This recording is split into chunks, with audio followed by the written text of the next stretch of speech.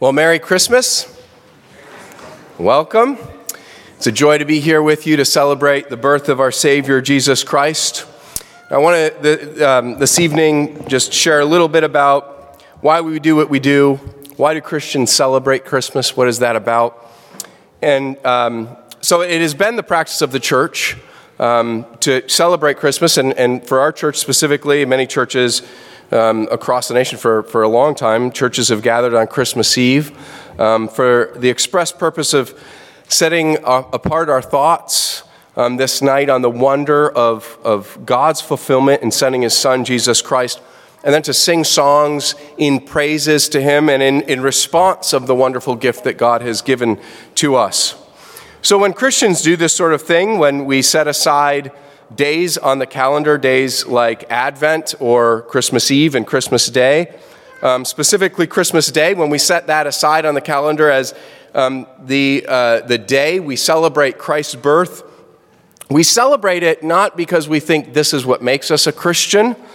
Plenty of people celebrate days like Christmas and Easter who don't confess Christ. They don't serve Christ all the other days of the year.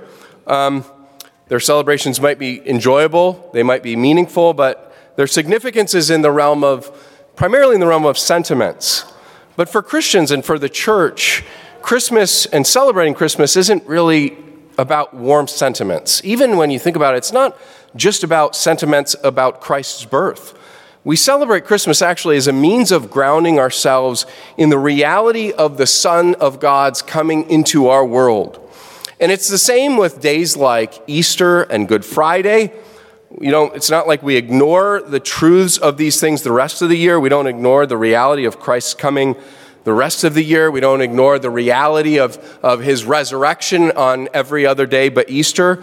No, rather, when we mark these days in our calendar, it's like the marking of one's wedding anniversary.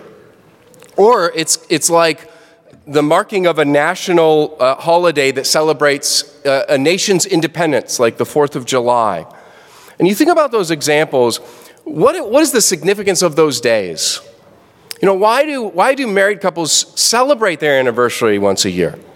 Why do people in a nation celebrate, for example, July 4th and the day of our independence? Well, it's because those days mark out significant events that either changed our lives or they changed the lives of our nation, right? They changed the lives of a people as a whole.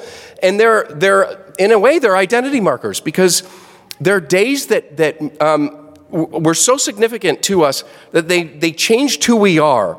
There's something of our identity that's wrapped up in those days, in anniversaries, in holidays. So the Christian tradition of setting apart days like Christmas, Easter, Good Friday, they orient our years and our lives to the life of Jesus Christ, to the life and work of Jesus Christ. What it does is it grounds us in the historical reality of Christ's coming to earth. In the historical reality that there was actually a day when Jesus was born in Bethlehem. When we celebrate Good Friday, it's grounding us in our years in the reality that there was a day in which Jesus Christ hung on the cross for our sins. And when we celebrate Easter, we're grounding ourselves in the historical reality that there was a day in history when Jesus rose from the grave. And these days are significant for us, and they're not only significant for us, but they're significant for the whole world. So you think about our calendars and how our holidays. Our calendars, our holidays actually say a lot about us. They say a lot about who we are. Our yearly celebrations tell the stories of the most significant events of our lives. So for us, for the church, when we celebrate Christmas and Easter and Good Friday, in this way, the rhythm of our years are set to the tune of the great gospel story, our lives are oriented around Jesus Christ, the one who has changed our lives.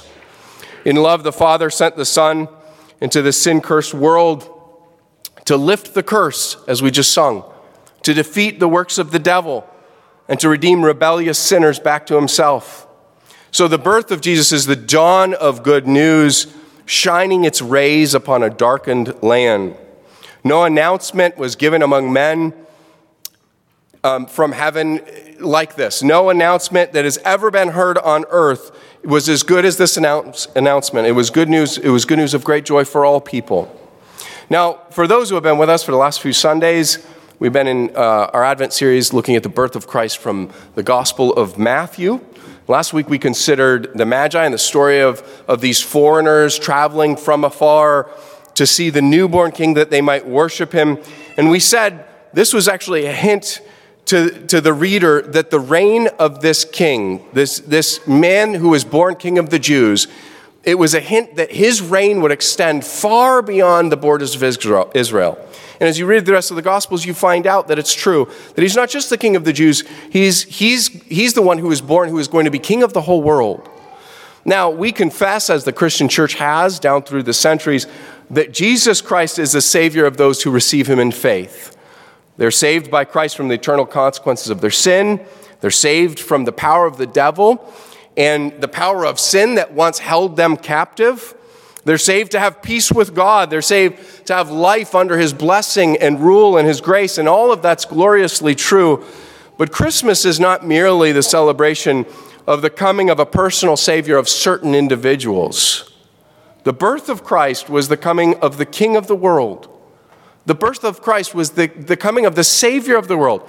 And to say that means that the one born in Bethlehem, the one who died on Calvary, the one who rose victoriously, is God's anointed king over all people, over all ethnicities, over all nations.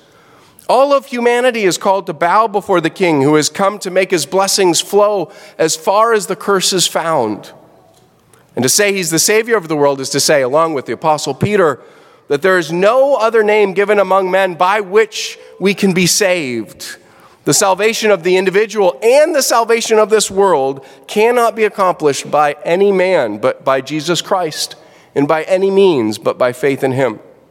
So when you start to put this together, the universality of Christ's reign and his authority and what it means that he's the King of kings and Lord of lords, then you start to understand why saying Merry Christmas has actually become a controversial thing. It's not just that some people don't celebrate Christmas, and some people are offended because some people don't celebrate Christmas. Maybe that's part of it. But the more offensive part is that when Christians say Merry Christmas, when the church says Merry Christmas, we're proclaiming the birth of the Savior King of the whole world. That's to assume that Christ is king even over those who don't believe in him. It's to assert that the history of this world and everyone in this world revolves around the one person, Jesus Christ. The whole history, listen, the whole history of humankind is divided into two parts, before Christ and the year of our Lord. And it doesn't matter if you want to call it BC and AD or you want to call it BCE, before Common Era, and ACE after Common Era. Is that how it goes? It doesn't matter. Why?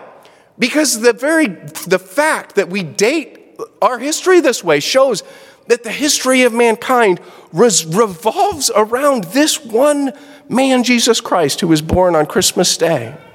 So the Christmas announcement is the Savior of the world has come. And the Christmas invitation is, come and receive your king. Bow down before your king. Now, these truths are wonderfully captured in the classic hymn by Isaac Watts, Joy to the World. It's amazing to me that you can still hear this song playing in grocery stores and in the mall. Just out loud for everybody to hear the lyrics. It wasn't too long ago that a bunch of people sang this song who are really famous and are expressly not Christians, at least not that I know of. You can hear Mariah Carey on the radio singing Joy to the World. Have you ever listened to the lyrics? It rings out every Christmas time. So I want to read them to you. Listen, and I think I have the lyrics there for you. Listen to the lyrics. Joy to the world. What? The Lord has come. Why is it joy to the world? Because the Lord Jesus Christ has come. And what's the call? The Christmas announcement is, let earth receive her king. And the implication is, let earth and everyone on the earth receive her king. Let every heart prepare him room, and heaven and nature sing. Joy to the world, the Savior reigns. Jesus Christ reigns. He reigns right now from the heavens.